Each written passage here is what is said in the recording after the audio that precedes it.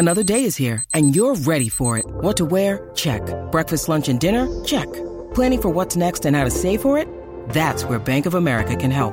For your financial to-dos, Bank of America has experts ready to help get you closer to your goals. Get started at one of our local financial centers or 24/7 in our mobile banking app. Find a location near you at bankofamerica.com/talktous. What would you like the power to do?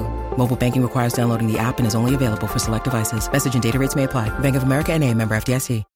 When you need mealtime inspiration, it's worth shopping Kroger, where you'll find over 30,000 mouth-watering choices that excite your inner foodie. And no matter what tasty choice you make, you'll enjoy our everyday low prices, plus extra ways to save, like digital coupons worth over $600 each week. You can also save up to $1 off per gallon at the pump with fuel points. More savings and more inspiring flavors make shopping Kroger worth it every time. Kroger, fresh for everyone. Fuel restrictions apply. It's Mackey. And since the Judd's Hockey Show crew doesn't let me actually come on their show and spew my hockey takes, I'm here to tell you about one of my favorite companies, Federated Mutual Insurance Company, which is all about helping your business reach new levels of success through risk management. Find out more about how Federated can help protect your business at federatedinsurance.com. Federated, where it's our business to protect yours. Hockey, yeah. My favorite. It's Judd's Hockey Show. And welcome into Judd's Hockey Show. Judd Zulgad, Declan Goff, another late night edition of Judd's Hockey Show, which for a while tonight I thought might be it might be us discussing a fourth consecutive Wild loss to open the season and what would have been a disastrous homestand. But against the Vancouver Canucks, the Wild rally for an overtime victory. Kirill Kaprizov with his fourth goal of the season and his third point of the game. He also had 2 assists. Matt Zuccarello, 2 goals and 1 assist. And Declan, the homestand nightmare is over. The Wild gets a point. They will now go on the road for, I believe it's a 5-game road trip starting on Saturday in Boston. Jordan Greenway, by the way, who returned tonight and then got hurt again, according to Dean Evison, suffered an upper body injury. That's not the shoulder problem that he had during the offseason. Will not play on Saturday. His return is unknown. But let's start with the good news. The Wild gets 2 points. They get their first win, and the second and third period, Marc-Andre Fleury was pretty damn near brilliant. So there's a lot to get to. There's a lot of things not to like, but there are a few things to like, and I think starting with Flower and goal, who'd been just awful in 4 periods, that's probably the highlight of the night, in my opinion, for this team. Few things. You don't got to apologize for wins, and especially when it's your first win and when you have dropped the first 3 games of the season. Now, 4-game homestand, 8 potential points. You only walk away with 2. Obviously less than ideal. There are still lapses in this team. There are still warts in this team that could be 100% fixed. But at the same time, your superstar player in Kirill Kaprizov rose up, delivered an overtime goal for you. 1 goal, 2 assists, played like 24 minutes tonight. I mean, the guy was all over the ice in classic superstar fashion, so you can't be too upset about that. And yeah, you take any type of win you can get any type of win you can get anywhere right now. And when you start 0-3, that's the case. And they rallied and they were able to show that. That's great. There's still certainly some flaws here with this team. But at the same time, yes, I thought Marc-Andre Fleury the last 2 periods and then obviously into overtime too. I know he wasn't really busy in the overtime portion, but played spectacular tonight. I tweeted out some stats that I'm sure we'll get into here later on that it's not all on Marc-Andre Fleury, and I think that's what we're seeing here through 4 games. Yes, could the goaltending be better, and could the goaltending bail you out, and can goaltending kind of cover up for bad things when it's spectacular? Of course it can. The problem with the Wild side of that is they have a 38-year-old goaltender who is still, I think, capable and being able, a capable number 1 guy that can be able to ride for a long portion of the season. He's no longer the goalie that he used to be, so you can't put him in positions to be unsuccessful. And the Wild defense still has to clean that up, and I think that's what's so mind-boggling so far. But hell, it's a win. You'll take it anywhere you can get it. Congrats to the Wild. They actually picked up their first win. They're not 0-4. They're 1-3. Yeah, and Fleury had 8 shots on goal against in the first period. The 2 goals that he gave up were defensive breakdowns, make no mistake. Now, the thing is, did he make the huge save in that period? No, he didn't. He then saved 17 of 18 shots in the second and third period combined and made some great saves. I thought in the third period he was absolutely brilliant. There were several chances that the Canucks had, and the goal that he did give up, he actually made a great save on. Kaprizov lost his man. Kalen Addison, I think, was originally at fault, but nonetheless, that was actually a nice save. And then the puck got tapped in by the same guy when he went backhand forehand. But that being said, Fleury's play, I mean, that's the most important thing here is because you're right. The Wild definitely has some defensive problems and deficiencies right now. But Fleury, the first period on Saturday night against the Kings was scary because the last goal was awful and he was not playing well.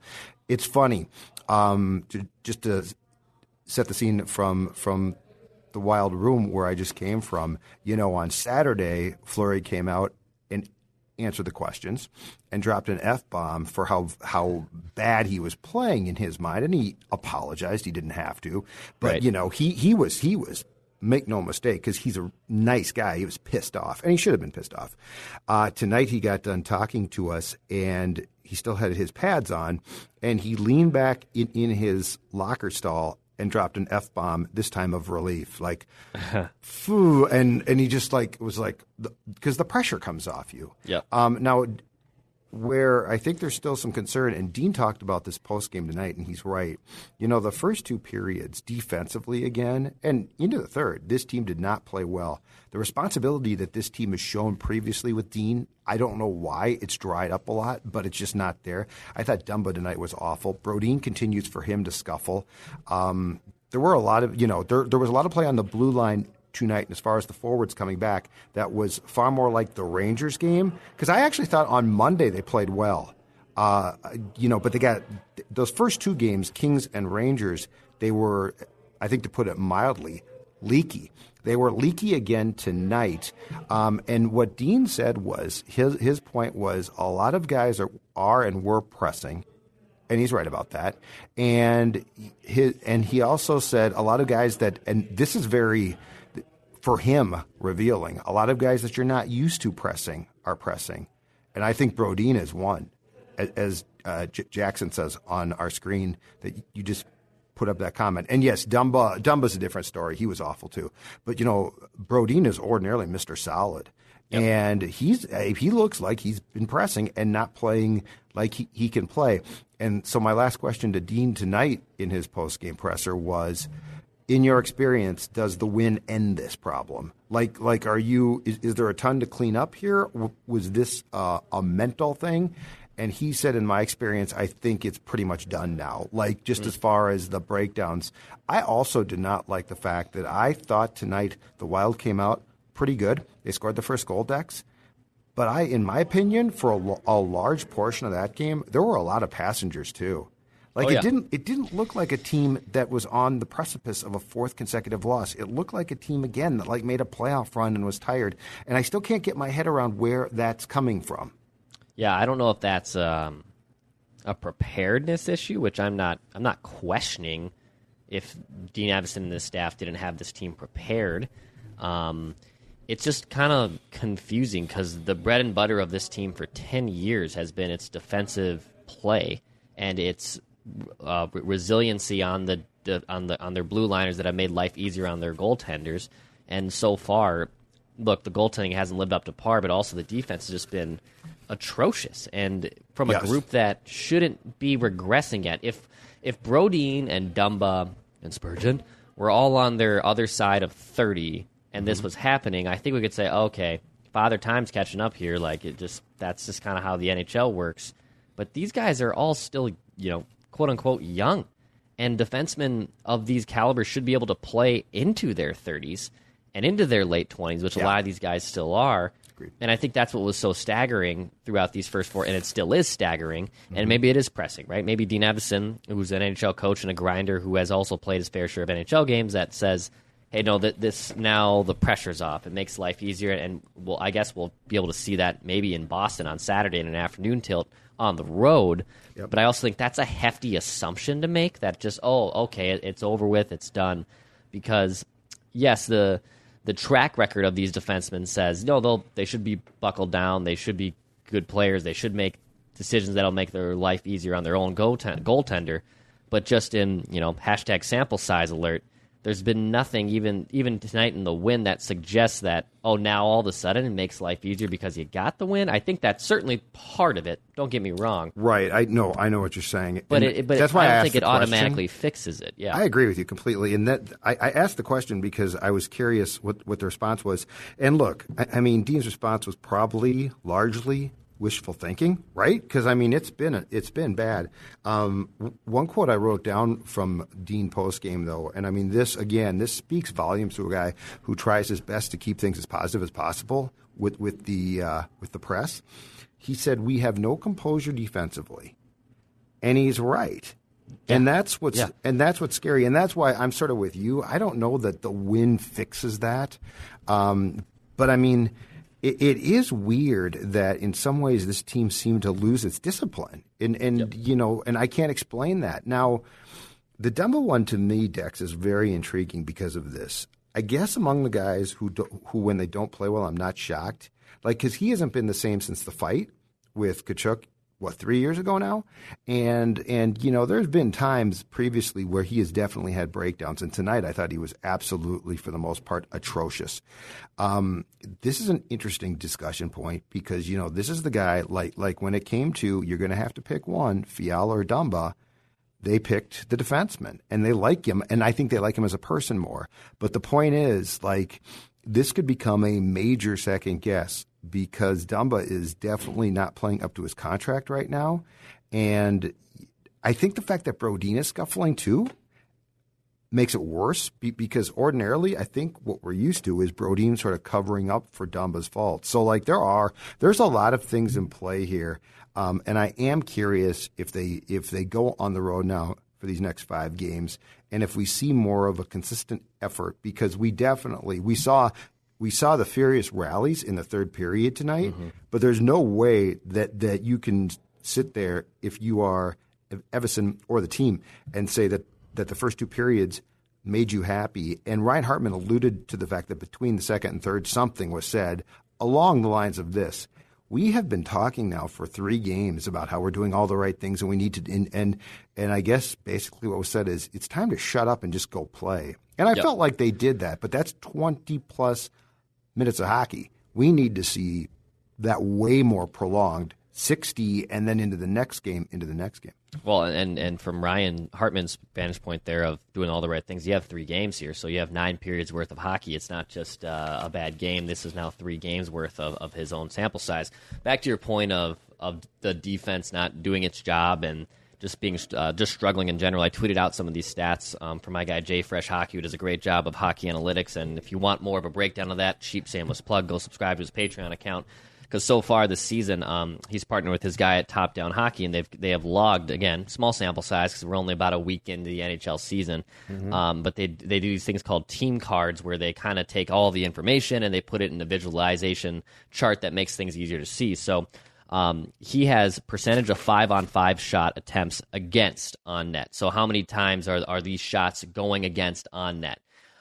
So far this season, and this was going into this game, so these stats will change, obviously, after this evening's slate of games, but the percentage of 5-on-5 shot attempts against on net this season, the Wild are allowing 66.1% of those shot attempts to go on net. That's the worst figure in the league. So the opposing team, 66% of their shots are going on net. For context, the Stars are number 1 this season. Only 44% of those shots are going on net. That's a humongous difference. 20% of the shots that the Stars are stopping aren't going on net. Percentage of also then, let's also look at shots blocked, right? Like the selling out, right? It's the only sport where the term selling out actually means a good thing, and that's in hockey, right? So in terms of shot attempts that have been blocked, the Wild are only blocking 19.5% of shots, which is weird to me because this is a team that has historically always done a really good job at clogging lanes and blocking those shots, and that's 30th in the NHL right now. For, again, more context, the Islanders are blocking 32% of shots. That's a humongous difference. And, again, the sample sizes will get a little bit cleaner and better as we watch more and more games and you have more sample size to work with. But that's a staggering amount. I mean, Marc-Andre Fleury and Philippe Gustafsson aren't going to bail you out all the time. And when your defense is giving out that many amount of shots, that's a problem, and a significant one at that. So that's, I think, what is so staggering to me. It's not just, yes, goaltending's been horrendous, goals saved above expected. I gave you those stats earlier this week, too. Those have been bad. But I think what's so shocking to me is that the amount of shots that are not being blocked and the amount of shots that are going on net is way too high for a team that still has defenders that should be doing a lot better job at limiting those attempts. And tonight's game, no question, was filled with flaws, and those flaws. And Fleury saved, for the first time this season, his team's bacon. I get that. But, and so one thing I think that we will see immediately on Saturday, and I'm not going to suggest that this is a complete fix, but I think Goligoski comes out, and if John Merrill is set to return, he plays. Calen Addison, to me, while he has flaws, okay, offensively, he brings you, especially, and he had an assist tonight on the game-tying power play goal by Zuccarello. He brings you what you need. So, I like what he does. In fact, he sort of does what I've wanted Dumba to do. So, but John Merrill, to me, he is certainly no all-star, but he's going to provide Declan a more steadying presence. Goligoski doesn't bring much here. He just doesn't. I mean, I'm glad he got to the milestone. He's a local guy, a former golfer. God bless him. But I think if we're calling a spade, I would ask you this. What does he bring? Now, the Dumba thing to me also is concerning because that has to change as well. Brodin, and I guess I would call it a funk. I don't remember seeing this from him before. I agree. But, I mean, I think he comes out of that funk. But do you juggle things? Do you try and put Spurgeon with Brodin, Dumba with somebody else? I don't know, but I mean, you definitely have to get your defensive structure right because it's not right now. And secondly, you got to get your blue line pairings right. And for whatever reason, so far, it doesn't seem like Dumba and Brodin come anywhere near the chemistry that we've been so used to for years seeing them have. Yeah, Travis on our YouTube channel suggests this, that now that Merrill is in, Goose is probably done with his 1,000th game. And press box. I don't know if Goose will be scratched in Boston. I don't know, but I do think that you're going to see if anyone's an odd man out, it's Goligoski. You can't scratch Addison. You're obviously not going to scratch any of the other 5 defensemen. I think it would take an awful lot. The only other way then he plays is if there's an injury to one of those 5 guys in Spurgeon, Dumba, Brodin, and Addison, right? Then it's a lot different. I just think too what's going to become so interesting as we get through this season and we get to an off-season time, and I know Gary Bettman hinted at this in some meetings this week that now because of the escrow being paid out, salary cap could actually go up by $4 million, but that is actually a significant chunk for the NHL if it's paid off. Yes, if it's paid off by the end of the season. Yep. Dumba's in a contract year, and when you still have the buyouts that are lingering against you, you're going to have to make a difficult decision of, do we extend Matt Dumba probably around a similar mark? It might not be up to 5. Or do you ride Calen Addison, who will cost a fifth of what Matt Dumba is going to make? From a cap side, I go with the latter. It's not hard. That's exactly. That's not even a math game there. But the decision, but what's going to come back to become a very fair talking point then is, should you have tried to move Dumba and kept Fiala, or at least made an attempt to? Well, yeah. Because that's going to be the talking point. Because you are going to – I mean, that's the thing, okay? You are going to miss his scoring. Yep. And when he goes through his hot streaks, you just can't – you can't snap your fingers and be like, Kirill, we need more.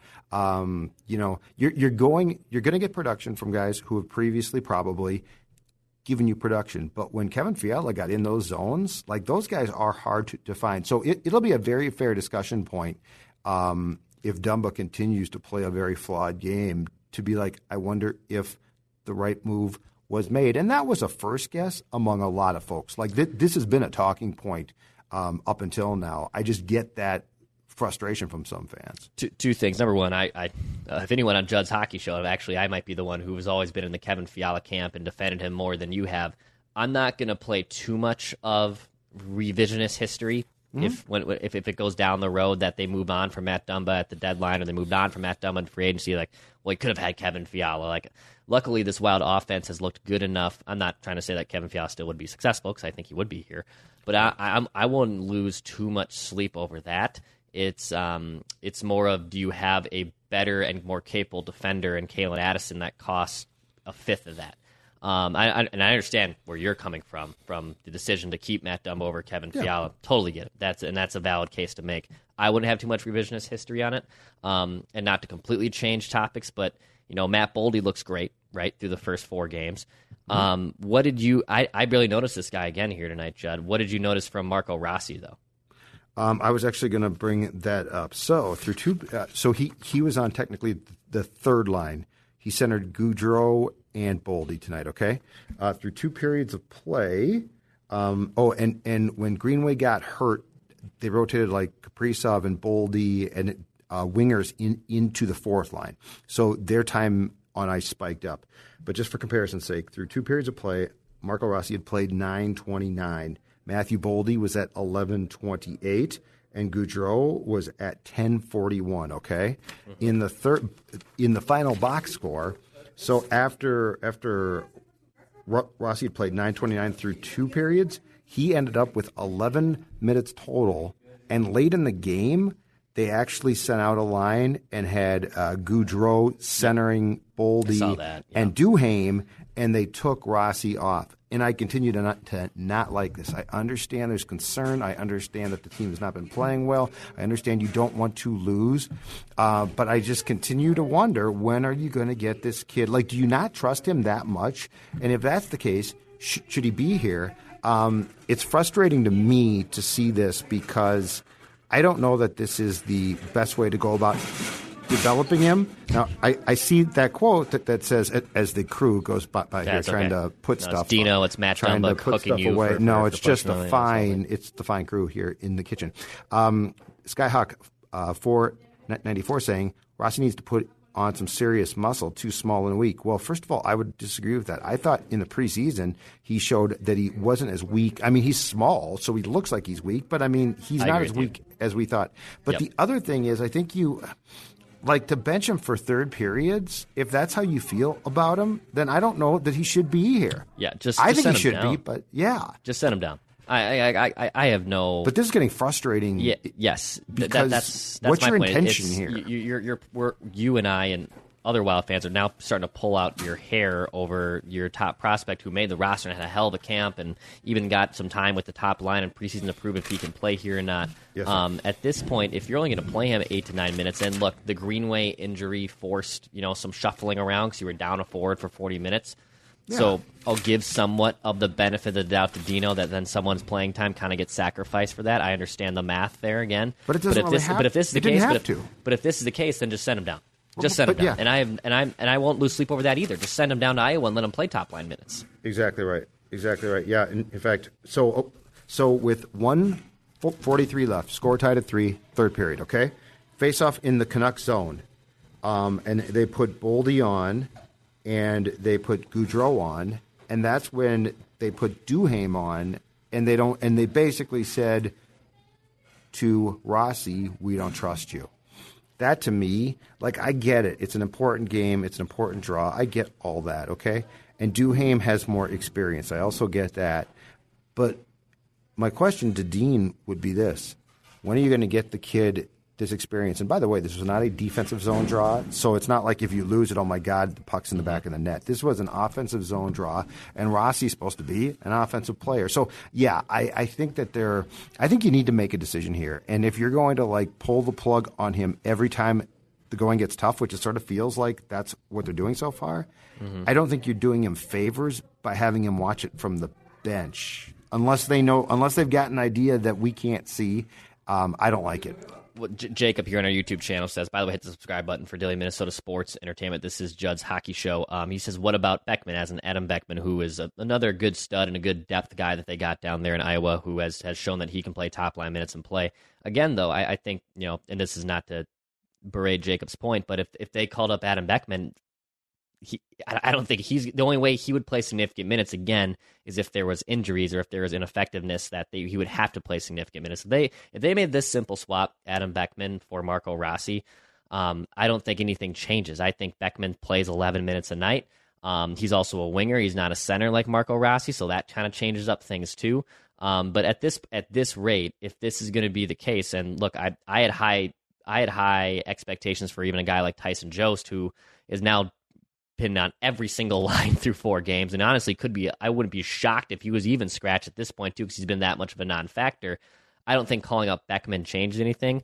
For Rossi's sake and just for his development's sake, it makes sense for him to go down to Iowa and probably play with Adam Beckman and probably play top line minutes. Right, exactly. Because he's not going to do anything here, and nor if this is the kind of weird doghouse he's in, I don't think it does him any good. It's not a doghouse. I think they're just concerned about what is going to happen to him, and they clearly don't trust him. So, I don't think he's in trouble. I think they just don't trust him. But he's your future. So, that's the thing. If you play Duhaime and Beckman, you know what? That's cool, man. They're prospects. They're young players. But they're not your future. I'm talking about your future. I'm talking about your top-line center, hopefully in a year. I mean, he played better tonight, but let's be honest here. Ryan Hartman ain't your future number 1 center, and the sooner that you can take him out of that role, in my opinion, the better. He was Case Keenum 2017 for this team last year.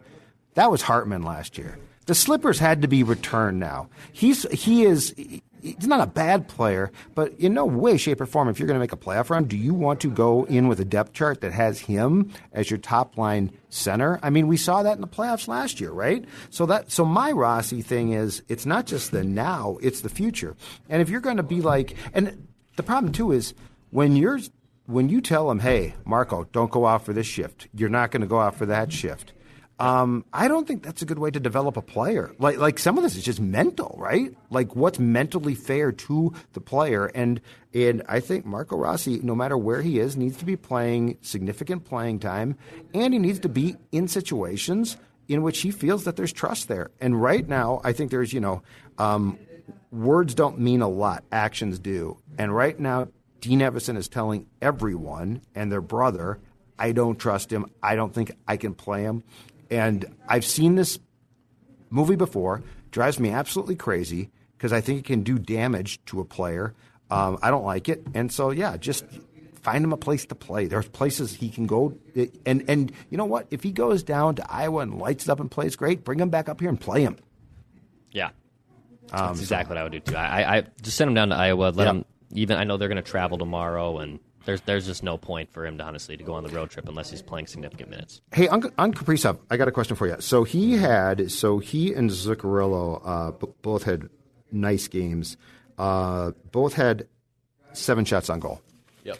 And I tweeted this out before the third period, and I still believe it to be true. I tweeted out, it is very clear that Kirill Kaprizov is trying to do way too much by himself. Like he was carrying the puck around by himself. And look, he's fun to watch. It's great to watch. But he was trying to be a one-man show because the team was panicking. But I also tweeted, if the Wild's going to, at that time, rally to win this game, he's going to have to be a key role player or a key player in that, which he was. How did you feel about his game? Because I was torn at times about, Kirill, you should not be trying to do this all yourself, but yet I sympathize because he's so talented that I get that he is single-handedly in his mind trying to lift his team. What do you think of that? I have no issue right now with a star player of his caliber trying to do too much. They're trying to win their first game of the season. He has the talent to do so. If this was someone else trying to play the role of Batman when he's clearly a Robin, then I have a bigger issue in that retrospect. I don't have too much of an issue with Kirill, and even that first shift into overtime, which was what the hell? I know it's 3-on-3, but the first minute of that where they won the faceoff technically against 2 guys in Vancouver who could win a draw, and then they just circled their own zone for 60 seconds, and it kind of felt like if they give them one, which they did, by the way. I mean, Pettersson almost, I think, won the game on his first shot. He just missed the net. Just missed the damn net. Just missed it. I would have been a lot more furious. But no, I don't have too much of an issue with Kirill trying to play the hero and maybe even doing too much and overcompensating sometimes. Right. He's your superstar. I want the puck on my superstar stick. I want him to control the game.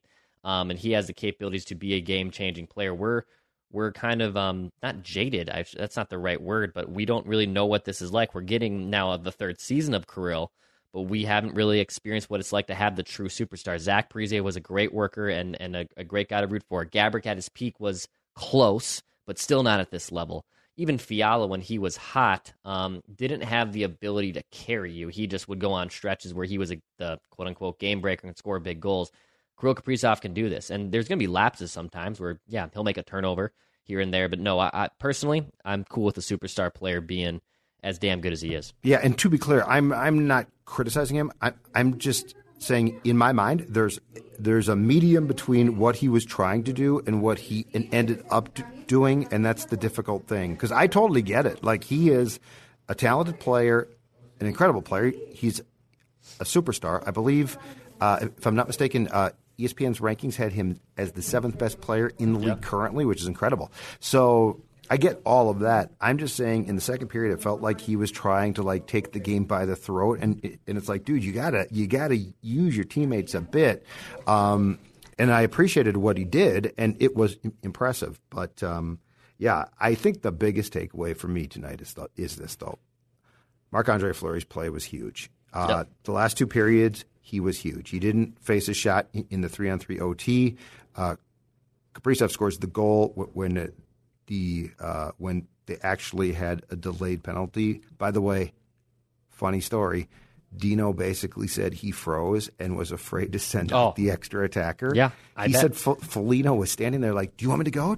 And according to Dean, he said, I couldn't even talk because he was like, I was literally waiting for them to screw it up. No, Dean said, and I guess, so if you go back and watch, it might basically, I think the Wild, because Flower came off and they did get a guy on, but Dean's point was, after the complete screw-up in the last game, in a similar situation with 4-on-4, and this one being 3-on-3, Dean said he froze. He couldn't do it. He's like, I couldn't even talk to him. So, but anyway, it's over. I thought the same thing, and shout out to Todd, who's getting dumber by the minute listening to this. Thank you for listening, Todd. Hit the subscribe button for Daily Minnesota Sports Entertainment. This is Judd's Hockey Show on Score North. Stupidity. I was waiting for the stupidity of some type of situation with Dean too, sending out an extra attacker. So I'm glad that that did not happen. But yeah, hey, you take the win any way you get it. They're 1-3, and some little afternoon puck on Saturday, Judd Zulgad. I love an afternoon matinee hockey. Boston is I believe, of all the teams in the league, I want to say that they have the most matinee Saturday games. It's absolutely fantastic. I love it, too, yes. In fact, I want more here. Saturday, because you know why I'm old. Saturday afternoon matinees are great when you're older. I was looking at the schedule. They do, I believe, because the NHL's classic for this, I believe the Wild are home against Toronto at 1 o'clock on Black Friday. Oh, yeah. Oh, really? That'll be I love that Friday. one. They're That's here, their game. and I believe it's a 1 p.m. game at the X. So I believe the X has locked into almost always now hosting a Black Friday game. Yes, they've had the occasional. It seemed like they had a fairly lengthy stretch, like the North Stars did back in the day, of New Year's Eve home games. Mm-hmm. But I want to say the last couple of years, and I know that this year that's not the case. That they do play on December 31st, but it's not here at the X. Anyway. Wild wins. Streak is done. 5-game trip. Take us home, Dick. Yeah, hit the subscribe button for Daily Minnesota Sports Entertainment. Yes, the Wild are finally victorious. They've won their first game of the season. Hit the subscribe button for Daily Minnesota Sports Entertainment right here on Score North. This is Judd's Hockey Show. We break down Minnesota Wild content and Minnesota Wild games. Of course, we're the home of Flagrant Howls, too, with Bill Mackey and Kyle Tighe. And Mackey, Judd, write that down. Rap with Royce. Plenty of things on the Score North YouTube channel. And also headed over to Purple Daily for Daily Minnesota Vikings Entertainment. And finally, after a win, we finally get to play this. Listen, you guys know what this is all about, right? Right? What's it all about? Spurgey? Hard work and having fun. That. This is about winning. For 9 years, a dangerous man terrorized women, breaking into homes and raping his victims before killing a brilliant young scientist in 1998. The more the victims resisted, the more violent he became. Then he suddenly stops, leaving police with a lot of clues and one unknown subject. I'm Paul Wagner. Join me October 4th for Unknown Subject, Season 3 of WTOP's American Nightmare podcast series. Search American Nightmare Podcast on all podcast platforms. To be your best every day, you need proven quality sleep every night. Science proves your best sleep is vital to your mental, emotional, and physical health. And that's where the Sleep Number bed comes in. And let me tell you, ever since I've had it, my sleep IQ score is just going higher and higher. And did you know 8 out of 10 couples say that one of them sleeps too hot or too cold? Science tells us regulating your sleep temperature leads to higher quality sleep. For many couples, temperature struggles are a real challenge. So here are some tips to help you both sleep just right. Look for beds designed with temperature benefits, such as the new Sleep Number Climate 360 smart bed that actively warms and cools each side so you both sleep blissfully comfortable. And now save 40% on the Sleep Number 360 Special Edition smart bed, plus special financing for a limited time. Only at Sleep Number stores or sleepnumber.com/podcast1. Sleep Number, the official sleep and wellness partner of the National Football League. Subject to credit approval, minimum monthly payments required. See sleepnumber.com for details.